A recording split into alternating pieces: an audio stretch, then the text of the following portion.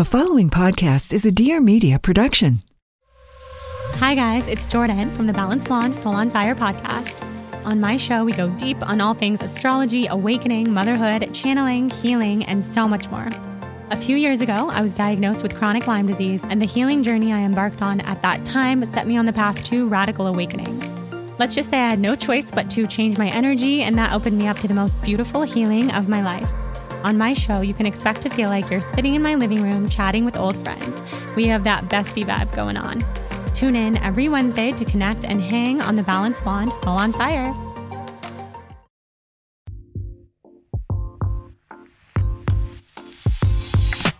Hey, it's Mariana, and welcome back to the Life with Mariana podcast. In this week's episode, I have Chriselle Lim. She is an entrepreneur and content creator. She's got an amazing brand. She has been living on the internet for over 10 years, for over a decade. She was actually one of the first YouTubers and bloggers that I saw on the scene.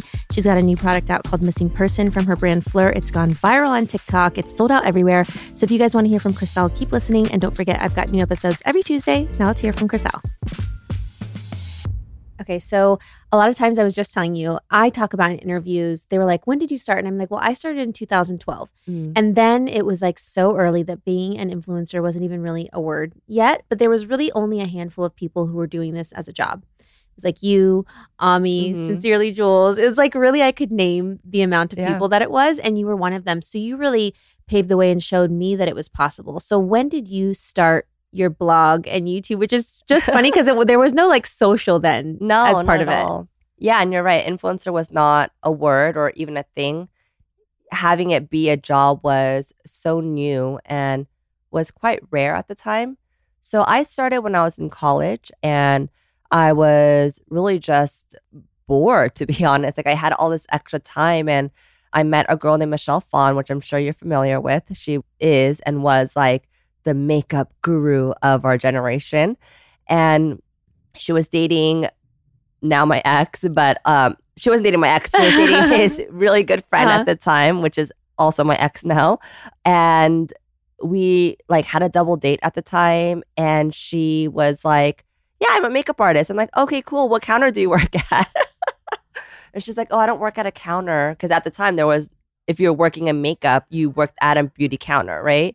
And she was like, oh, I make videos. And I was like, what? Why? And then she showed me her videos and I still didn't really understand it. But that night I went home and I just binge watched all of her YouTube videos. And I called her the next day and I was like, I want to learn more. This is really fascinating. I've never met anyone like you. And so we met up and we got lunch together. And she was like, yeah, I could help you like make your first YouTube fashion video. And I was like, okay, let's do it. And that day after lunch, we actually created a video together and it went viral immediately. And viral back then, like, 500,000 views. That was a very big deal back then. And so that was kind of the start of my YouTube career, I guess. And I didn't know where it was going at the time. I just had a lot of fun with it. I didn't even plan on monetizing it at the time because there was no such thing really.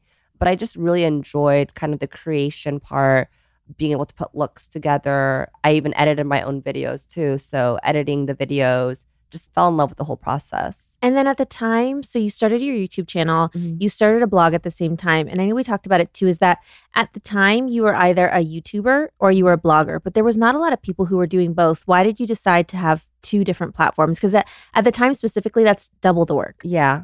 So I did start off with YouTube. I already had a blog back then, but I never updated it. But when my YouTube started taking off, a lot of these people that were following me were like, can you put out more videos? But remember, I was the only person that was filming, editing. I was putting all the looks together. And I just couldn't keep up with kind of the demand for it. So I thought in my head, oh, okay, I have this blog. I haven't really updated it. Maybe I could just like take some photos and post up some outfit photos. Because at the time, Ami was already doing that. I think she was like maybe a year ahead of me. And I was watching her. I was following her. And I was like, oh, I could probably do that for my followers on YouTube. So I immediately started posting like outfit photos. They were from like my janky little camera. Some of them are from like my BlackBerry phone too. Like so blurry. But that's how it all started. And they kind of grew together. So my audience that wanted more of me from my YouTube went to my blog, and it all kind of simultaneously grew together at the same time. Okay, so now we're over a decade later, and you've probably created a piece of content every day for over 10 years, for 12 years now, which is a lot. How have you maintained longevity in your career over this long? Because it's really hard to maintain that momentum, especially with new platforms that come out and then so many more creators that come out over the years. That's a really great question and something that I get asked quite often because, it is hard. In the beginning, you're full of ideas and motivation and inspiration that you just can't stop, and you put out so much. I remember at some point we were posting 3 blog posts a day for like 7 days a week. It was insane. And I'm thinking to myself, wow, how did I do that, right? But I was just filled with ideas. Like there's so much in me that I wanted to share with the world. Not that I'm not as inspired or motivated anymore, but after doing it for about a decade, you naturally just kind of run out of those ideas and you feel like it's a little bit more repetitive, which is, it comes with the territory, right? I'm sure you feel the same way as well. You're like, how many more get ready with me? How many more favorites can I share, right? But in the beginning, it's fresh and new. You have so much to share. So I think it's all about being able to pace yourself and not burn out. That's one thing. But also to be nimble and be able to transition over when there's other platforms. And honestly, some people hate that there's new platforms popping up all the time. I actually love it because when I get obsessed with something, I go full in, all out, and then I'm just like, okay, my tank is empty now. Like I have no more to give. So when TikTok came out, I was one of the first in the fashion kind of, I guess, scene to adopt it. I was so excited about it because I was like, this is fresh, this is new, this is something I've never done before. So I think being able to transition over and also evolve is really, really important. I think for you too, you've always thought of it as a business outside of just you. So I remember when you had your office downtown, you have an entire team, which a lot of content creators, people in the digital world don't have that. A lot of people are just doing it all by themselves. So how important for you was it to invest in other people, whether it's a team to create your content or operations or video and photo? Like how did you invest in that? Because it's really hard to build out a team. Yeah. When I look back on it, I'm just like, wow, I spent a lot of money on my overhead as far as my office and staffing when it might have not been completely necessary, just being fully transparent. But there's no regrets there because I don't think I would have been able to have the reputation that I have today, which was just being able to churn out content as fast as we did, and also being able to get the attention of these kind of luxury brands, because at the time I really, really wanted to work with luxury brands and I couldn't crack that code because I was quote unquote kind of a mass blogger, right? And a lot of these luxury brands, they didn't want to associate themselves with quote unquote bloggers. But because I had my internal team, we would go up to these shows and we got recognized as the people that would turn out the fashion show content literally within 5 minutes after the show, 10 minutes after the show, faster than the house in itself. And then that's when they're like, oh my God, who is this person? Like, we need to invite her to our show because she is just getting the coverage and the footage that we can't even get for our own shows and at this speed. And so that was kind of a strategy that I had of being able to get into these luxury houses, but I wouldn't have been able to do that without my team because it was completely just like me showing up and the team working on it immediately. And so I don't regret having such a big team, but now is it completely necessary? Not really, especially with the type of content that people want, which is more like selfies and organic TikToks and that kind of stuff. So we've scaled down quite a bit, but I think it took me this like staff to be able to get to where I wanted to be. Let's take a quick break to talk about hair. So summertime, I feel like I have all these issues with my hair in the summertime. The weather and me and my hair and like traveling, it just doesn't get along and I definitely need some extra help.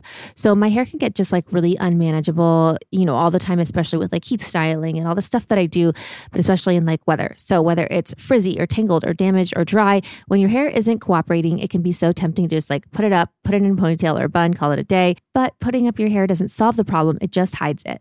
So break your hair from that ponytail routine and treat it to some much needed TLC with the leave-in conditioner from Way. This is a multitasking powerhouse that really does it all. It hydrates, detangles, fights frizz, and even acts as a heat protectant. So trust me, your hair will thank you. I love Way's products. I like that I can just use them all together. They all smell really good. And on top of all that, they just actually work. So I have all these hair care concerns, whether my hair is dry or frizzy or there's heat damage or I'm just trying to protect it. These are the products that I really want to use. So for me, after I wash my hair and get out of the shower, applying this to my hair really does make such a big difference between frizziness and flyaways, and especially before styling. If you want protection from heat, dryness, and frizz, the way to healthier hair is Way's best-selling leave-in conditioner. So say goodbye to frizz, tangles, flyaways, and breakage for all hair types. It protects hair from heat up to 450 degrees, and it's also color-safe and cruelty-free. Discover a new way of life with the leave-in conditioner from Way. Go to theouai.com and use code Mariana15 to get 15% off your entire purchase. That's 15% off your entire order at theouai.com, code Mariana15. Now that you're 12 years in and you've learned from those lessons, what does your team look like now on the content creation side? On the content creation side, it's just myself who usually thinks of the ideas. And I always pride myself as the ideas always come from me. So the ideation comes from me. And then Monica from my team, she helps me film. If it's not a simple TikTok, if it's a little bit more elaborate, she films and edits. And then she also helps me push it out. So that's Monica on my video side, video/photo side. We have a photographer, Carla, and then Laura, who has been with me for 13 years now. She handles and manages kind of all the deal flow since we have a lot of kind of sponsorships and partners that we work with. And then Lauren, who is my business partner. People always ask, why do you have a business partner for what you do? But it allows me to do a lot more because I have someone who's overlooking kind of the general idea of where the business is going, from the finances to the staffing to the hiring to the firing to all of that. So I don't have to worry about any of that except for just showing up and being creative. So for all my businesses, I do have a business partner. And then I have Jessica, who's my personal assistant. It's a pretty good team. You have a lot of people. Yeah. So we have, I think we're five. We're five. That's a good now. amount because I think each of these jobs, and then you have other jobs and businesses outside of that. But before we get into more of the business things, you said a little bit earlier about how you started to pivot your content a little bit because you really wanted to work with luxury fashion brands. Mm-hmm. And there's so many influencers who look up to you and they want to work with the amazing brands that you work with. Mm-hmm. How did you start shifting your content to get, the attention of the Louis Vuittons and Dior's and Chanel's? Yeah, I mean, it's probably a little different now because I feel like the brands want to be cooler and they want to have a little bit more street cred and be in with the Gen Z TikTokers. So there's a lot more room now for people to be able to work with them and opportunities, really. But back then, there really wasn't any room. So I had to really kind of pivot my branding to look like theirs. And so whenever I went to Fashion Week, I would create my content to almost mimic theirs, to make it look on brand for Louis Vuitton or to make it look on brand for Chanel, because then these kind of people within the houses, they're like, oh, she's a LV girl or she's a Chanel girl. She's totally on brand, even if it wasn't necessarily my style. But that's how it was before. Now it's completely different. They want people to mix and match. They want, even when I go to a Chanel show, they're like, you don't have to wear a full Chanel look. They're always like, you could mix and match it with your jeans and sneakers, right? But before it wasn't like that. So I had to pivot it to show them that I could be that type of person. And it worked at the time. And then I think people don't realize that fashion weeks are an investment for you. Mm-hmm. You are spending a lot of money to go there, hotel, the looks. It's not like everyone's paying you for all the shows to attend. It's not that at all. Oh, girl, you know how it is.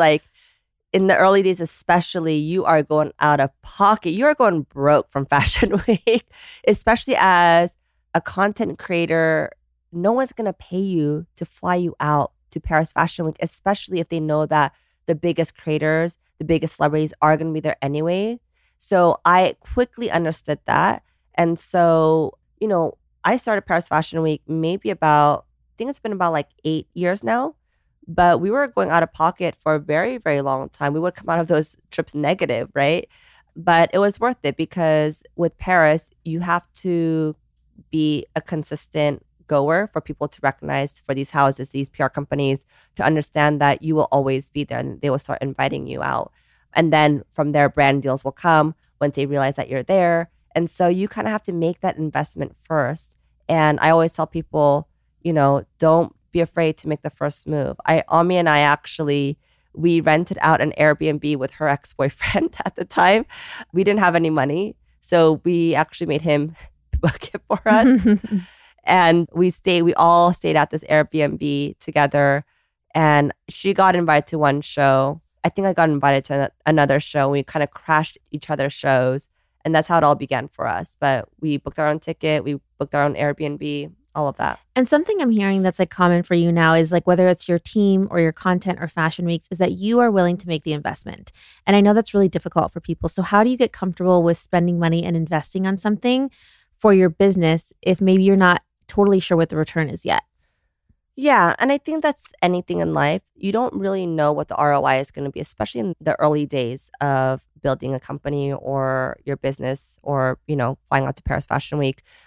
I think, first of all, you have to make a smart financial decision. So you have to kind of prepare for it, at least have some money saved up to be able to book a trip like that and to be out there for a full week. I always say, if you're going to be in Paris, you might as well be there for the full week. So you get more opportunities to meet people because it's all about networking there. So I think it's really important to have some cash saved up so you're not going bankrupt with your company. But you have to be patient, I have to say. Like, it doesn't happen overnight. Every season gets better and you will see. I think it was like my third year of doing Paris Fashion Week where I finally booked a deal in Paris. And I was like, oh, wow, okay, this one deal kind of paid for all the 3 years that I've been spending money to go to Paris, and it was all worth it, right? But it took me that 3-year mark. It's probably a little faster now because there's so much more room for micro-influencers, so much more room for all sorts of people to get opportunities. But it took me about 3 years. Wow. That's a long time though. You're patient. but also I loved it. Yeah. I think that's the number one thing is that I see some girls that, and I used to be one of these girls, but I quickly learned that I can't live without fashion. A lot of people complain about fashion week, like, oh, I'm so exhausted. I don't want to do this. I don't want to do that. And I'm thinking, then why do it? Mm-hmm. No one's forcing you to do it. You have to truly love it because it is a grind. And if you don't love that grind, even though I'm tired and I'm so exhausted, if I don't do it, I feel weird, right? Because I love it so much. And so I think that's the number one rule is that you have to love it. Okay, so for girls or guys, anyone listening that wants to aspire to go to these fashion weeks, any tips for them of what content they should kind of start posting now ahead of fashion weeks to maybe get on brands' radars? Yeah, well, brands love UGC. They love any organic user engagement. So, and that's how I started really, is that no one would, I mean, this is TMI, but no one would lend me clothes at the time. So, and I definitely could not afford a full Chanel look or a full Balmain look. So I would buy and return, not suggesting that you guys do that, but that's what I did at the time. And I would tag the brands and they would repost it. It would get the attention of other people's PRs. They'll be like, oh, this girl's really chic. Maybe we should invite her out to our next show. And when one brand invites you, then it's just like a domino effect because it's such a small circle. And all the PR people that run fashion during, in Paris, they all jump around to different houses. And so one person that was at Gucci or in Dior is now at Chanel and blah, blah, blah. And so that's how I started. I literally just started tagging people with UGC. And I still see girls do that. And I was watching some TikTokers this morning. I was a part of this like Louis Vuitton activation for their new purse. And I saw these really, really, really young TikTokers also getting the same bag. I saw the same video. I think I know what you're talking about. Yes. And I was like, wow. The LV twist. The LV twist. It's a really cute bag. I love mine, but I have it here with me right now. But it's come so, like, brands have come such a long ways. They want that organic content. They want that non-fashiony, like, perfect content that we all are so used to. Mm-hmm. They want that realness. That's why I think they're hitting up these TikTokers, right? These TikTokers are literally selling these bags and these fragrances and these beauty products out, as you know. Yes. Let's take a quick break because 4th of July is almost here. I'm so excited for this time of year. I feel like it just makes it feel like officially summer, even though it's felt like summer for me for a little while. So whether you're hosting a 4th of July bash or bringing your best potato salad to someone else's, Macy's has everything you need to make that get together the best on the block. They've got outdoor dinnerware in really fun translucent colors. There's also barbecue tools to keep the burgers coming and the outdoor furniture to seat the whole crew. Plus, don't forget to pick up some fun in the sun essentials like swimsuits for the whole family, sunscreen, and so much more. I love this outdoor set by 30 Stone. If you're into like a pink and green color combination, I think it's so cute for summer. They've got a poolside posh barware and serveware collection. There's everything from an ice bucket to little cups and like ice shakers. It's so cute. There's also really great outdoor salad kits. So if you want to make a salad and have it outdoors with like some little snacks, the seller makes a wood collection. It's created for Macy's.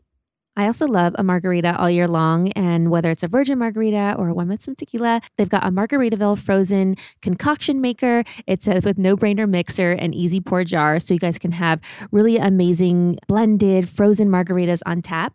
In the summer, I absolutely need a really good pair of sunglasses. There's a unisex pair from Gucci that I really like.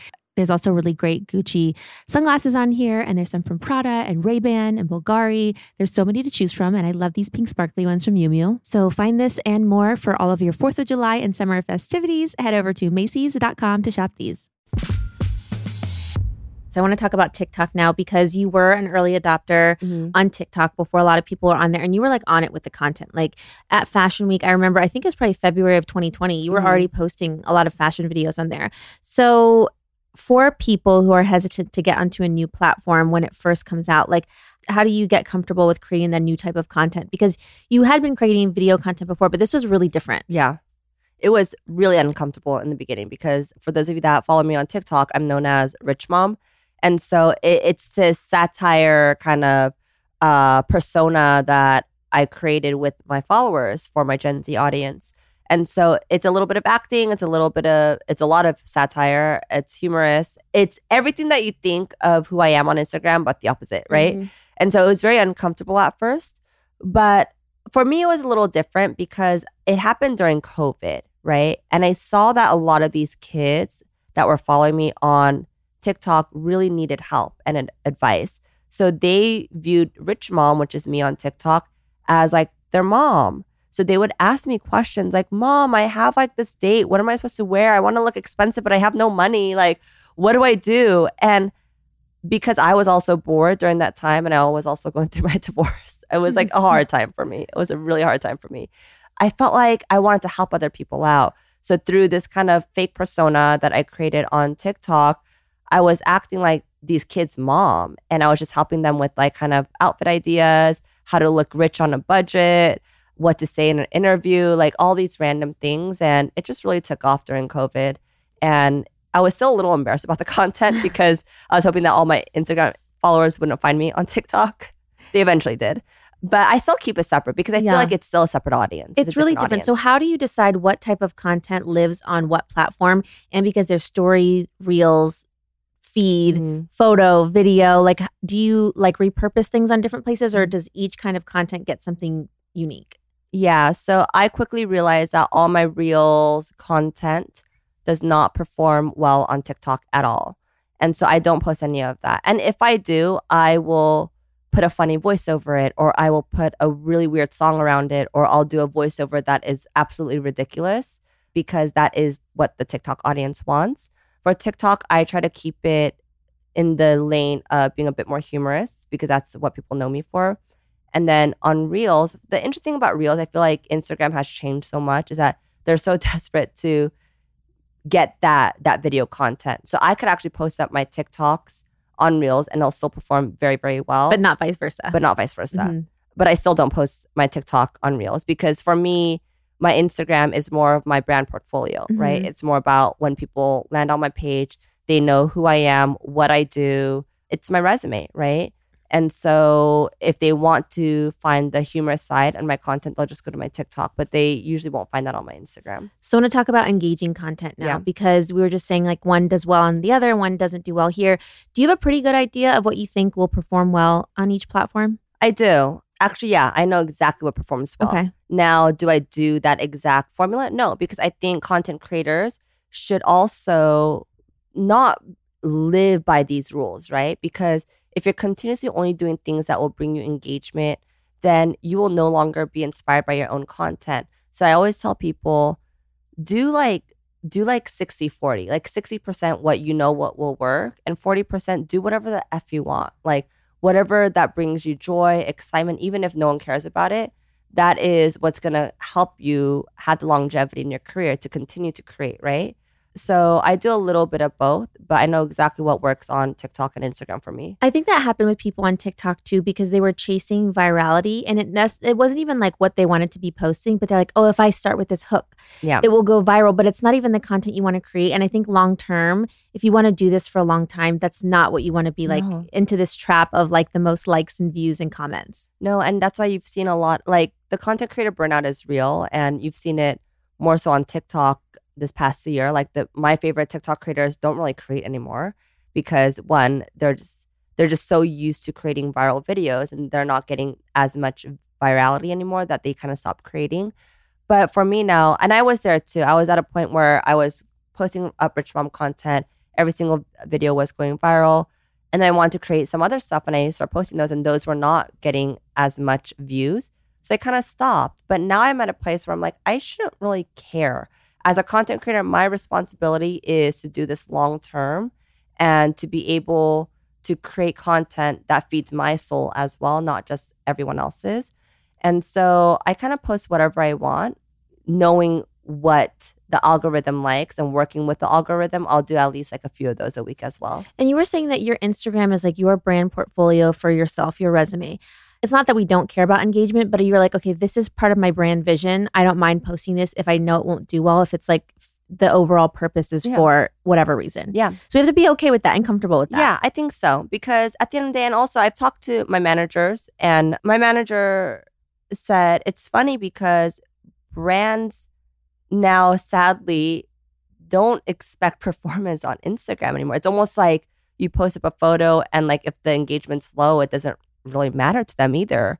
So why should we care so much? Yeah. Right? I think we get so obsessed with numbers and likes and just the engagement that we forget that this is our life that we're putting out there. And so I should, if I want to post up other things besides the perfectly curated content, then I should be able to do that. And I think you've also changed your own content as you've gone through things like personally. So how do you have boundaries now around what you choose to share and not share? Because we know like the Instabate of the things that will get a lot of likes and views and comments, but now I think you're like a little bit more reserved with what you want to be open with. Yeah. So for those of you that don't know, I went through a divorce about a little over a year ago. And before that, I didn't really have boundaries. I posted anything and everything, you know? I posted my kids, I posted my partner, I posted what I ate, I posted our house, I posted my car. I literally posted everything. But I started my career off in college, and that's how I created my following. Is they were a part of my life, right? They're a part of this journey that I was going on. And it was once I was going through the separation when I realized that nothing is private property to me anymore. Everything that I own, the public thinks that it's theirs as well. And that is a trade-off that you get as a content creator that you don't realize until you lose it, right? And so for a few months, I decided that I was not going to post my kids at all, like at all. I was like, my kids, I just don't want to post them. And the amount of DMs and comments that I got from people being like, you don't love your kids, your ex loves them more, that are like, they felt so offended that I was not allowing them to see my kids. And even though I was really annoyed, I knew that that was my fault because I put myself in the situation where I made them feel like that they were part of my kids' lives. And all of a sudden I'm taking that away from them. And so it took me about a year for them to understand that that is no longer going to be the case anymore. I will show my kids here and there, maybe once every 2-3 months. But that's a treat. That's not like something that you should expect, right? And so I think the boundaries are very, very clear now, but I didn't really understand that before. So now I really focus on my craft and my art, which is being a content creator, which is creating beautiful outfits that I'm excited to wear, outfits that I want people to feel inspired by. And that's how I actually really started, right? Was putting outfits together. But along the way, life happens and you just want to show more and more and more to the point where there were no more boundaries anymore. And so I think I have a good grasp on my life now again. You know, I do show little things here and there, like I'll show my parents once in a while. But for the most part, I feel like you're really good at it as well. Yeah, I think because we've been just doing it so long that I'm like, if there's no boundaries, then everything becomes work. Yeah. And I can't have my entire life feel like work. So I do need to have like time off, whether it's on the weekends or some things that I choose to just keep to myself. And also, like, I feel like learning from you, it's like you went through this thing and maybe you were trying to figure it out yourself and you weren't ready to share that you were going through a divorce yet. But then people started to feel like you're not posting him anymore. What's going on? And you're just not even ready to share. And so I think that becomes really difficult too, seeing like the phases of what's going on with so many of my friends in their lives. Yeah, no, absolutely. And, you know, going back to the question, the original question, which was longevity, right? Like, how do you have longevity in this field when essentially it's your entire life? And the answer to that is boundaries, like absolutely boundaries. And I didn't understand that until this past year. And I think also that speaks to your career and how you've been able to be so successful with your brand and also as an influencer as well, is because you draw those strong boundaries. Sometimes do you want to show more? Yeah, probably. But you have to draw that boundary somewhere. Yeah. And I've definitely learned that this year. And not saying that I will ever not show, you know, another relationship I get into ever again. Who, God knows, like if I ever do, right? But I think I'll be a lot smarter and more calculative about it. Okay, I have to tell you guys about one of my favorite condiments that I like to have at home. I use this on everything, and I found it a few years ago. I'd found it on Instagram, and I love the packaging, which like definitely like sucked me in. But then I tried it, and it tastes so delicious. I am like a semi-homemade cook, so I like to like buy something and then like spice it up at home or add different like sauces or whatever I want to make it even better. So if you are feeling like me and you're making like chicken and veggies the same way, and you want it to feel a little bit more elevated, it's time to spice it up with Fly by Jing sauces. So the first product that I tried from them is the spicy chili crisp, and it is amazing literally on almost anything that you could think of. You guys definitely have to taste this if you love a little bit of spice. So these are so great for all your recipes and meals. And I like to really have this with salmon. So I think it is so delicious with salmon. It's amazing with eggs. They also have really unusual pairings. So if you guys haven't thought about this, you can even try it on ice cream and watermelon and cocktails. I love it. So Fly by Jing is the first modern Chinese food company in America and has put spicy chili crisp on the map. It's so versatile and delicious. It's this Chinese hot sauce that's taking the US by storm. It is the quickest and easiest way to bring that restaurant quality flavor to your home and spice things up no matter what you're eating. So if you are ready to step up your game and elevate your favorite recipes, get 15% off your entire order at flybyjing.com/Mariana or use code Mariana at checkout. That's FLYBYJING.com/Mariana for 15% off your first order. You can also find Fly by Jing in over 2,500 locations across the country, including Costco, Whole Foods, Target, and Wegmans. Thank you, Fly by Jing. So I want to get into another big change that you had in your life in the last year, which was your new brand. Yes. And I love it. And I'm actually wearing one of the fragrances right now, the apricot one. It smells so good. So I know we talked about TikTok a lot too. So the brand launches, you come out with Missing Person. It had this story all around it. It goes viral. It sells out. Tell us a little bit about everything, the brand, how this happened. So I met my business partner, Ben, a while ago, but he hit me up when I was in the middle of my divorce. And he was like, Chriselle, I want to acquire this brand called Fleur, but I want to acquire it with you. I think you would be the perfect person.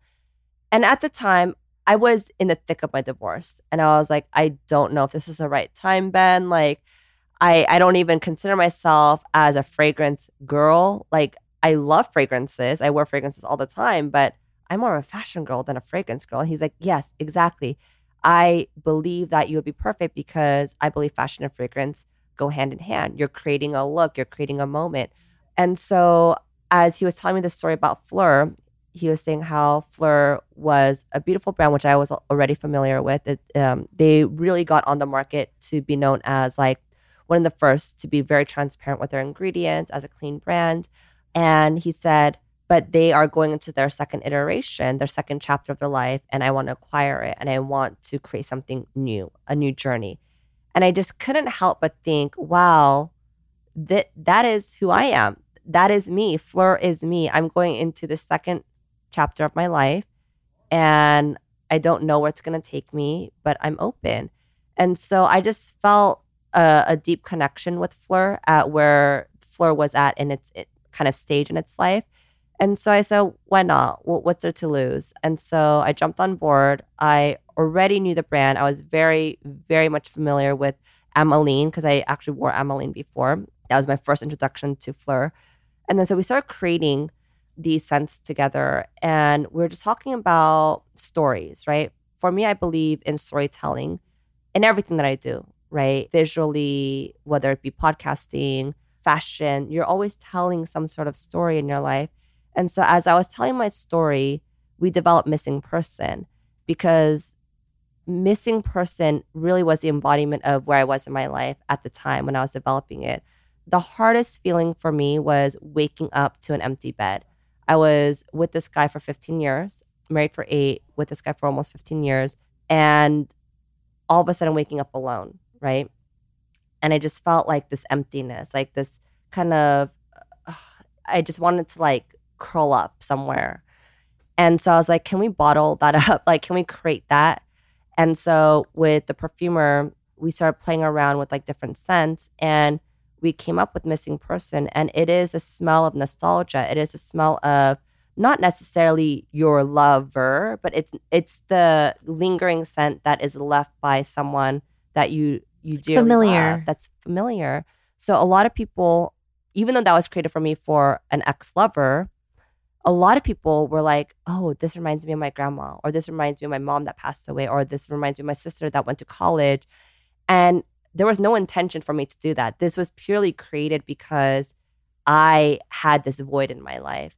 And that's how it went viral on TikTok. People all of a sudden started using Missing Person as almost like a therapy session. They were sharing their stories of their void in their lives. People were crying, smelling it.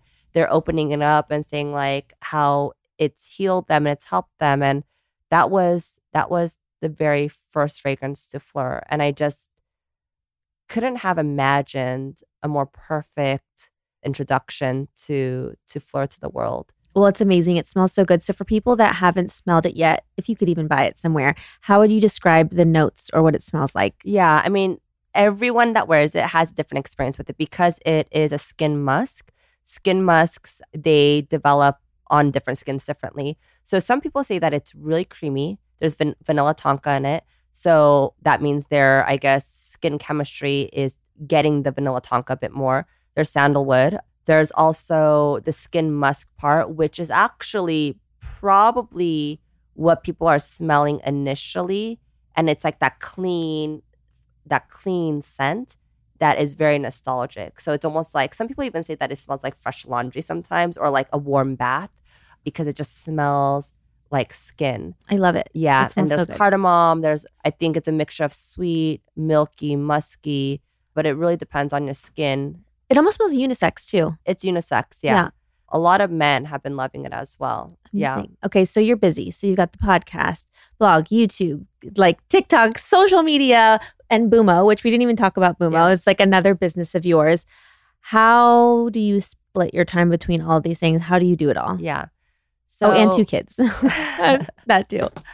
Well, I think scheduling was one of the hardest things that we had to figure out with the team.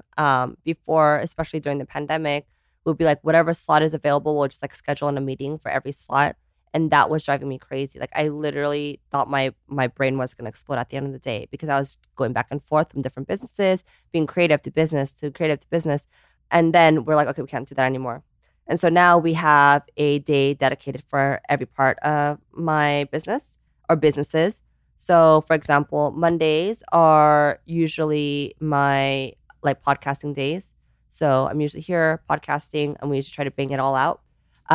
Tuesdays are usually my content days. So any sponsorships, anything that I need to shoot, we'll bring in my photographer, videographer, we'll get all the TikTok content.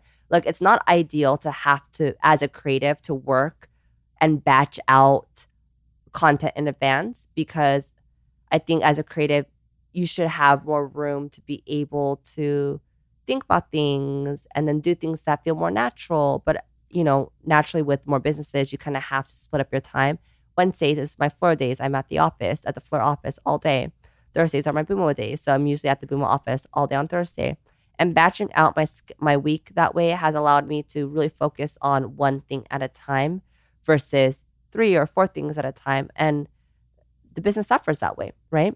And so usually all my businesses get one full day with me. It's not ideal because I would love to spend more time on each, but that's just kind of the life I chose to do so many different things. I do the same thing. It's really helpful because then you're not switching your mind between one business or the other. So like your mind each day just knows like today is like my creative day or today is like my calls and meetings days. And like I think it's so much easier for my schedule too because then everybody knows, okay, like Mariana needs the things and it's going to be on Wednesday and it's just easier for everybody else. And then what do you do when you travel? Because you travel a lot for work. Yeah. I mean, travel is new because we had the pandemic for 2 years and we were not traveling. So within the last, I guess, 3-4 months, it's been crazy with travel. That's been challenging, right? Because it throws everything off the usual schedule, of course.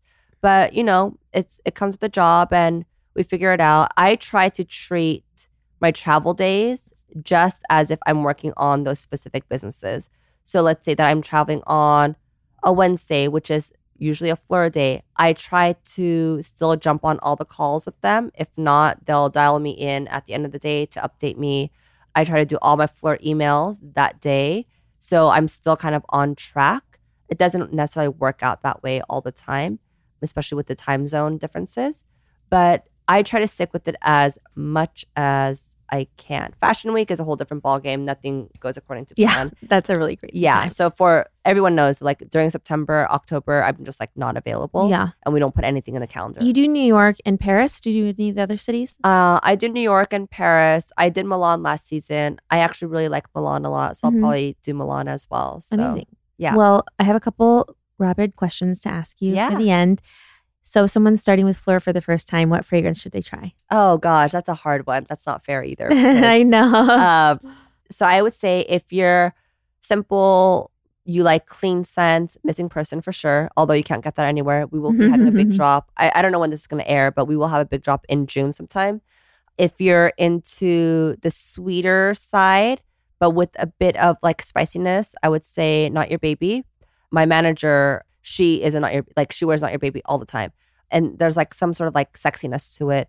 Apricot Privé is my go-to. That's what I'm wearing today. Yay. It's our latest one, but there's something really rich about it, which I love. It reminds me of Paris a little bit. There's like some sort of like wood leatheriness to it, but it's also still sweet because it does have the apricots in it. But it's like elevated. It doesn't smell like sweet. Like some sweet perfumes smell like youthful, like too young, but it smells like sexy, mature. It's mature. That's what it is, but not old mature. No. It's mature in all the right ways where you feel elevated, you feel rich, you feel like a rich. Yeah, exactly. Favorite social media platform? To create or to consume? Consume. TikTok, for sure. I love TikTok. Favorite skincare product currently? Oh, I have to say, I'm not saying, I just tried out the SPF. Yeah. What is it called? Shade Drops. Shade Drops. So good. Thank you. I have to say that is probably on my top list now for SPFs. There is this new cushion foundation I've been wearing from Claude Pou. I work with Claude Pou, by the way, a lot. So just so you guys know. But I haven't been obsessed with skin makeup in a long time. I don't know. It's because I wear a lot of makeup. And so nothing really does the job anymore. But this cushion foundation, it's in between a cushion compact, like those BB creams, but also not as thick as a foundation. And it's in like a little like pouch, so it makes it easy. Oh, I'm going to try that one. Current favorite fashion bag? Well, I have the LV twist right now, which I've been wearing for the past like 5 days.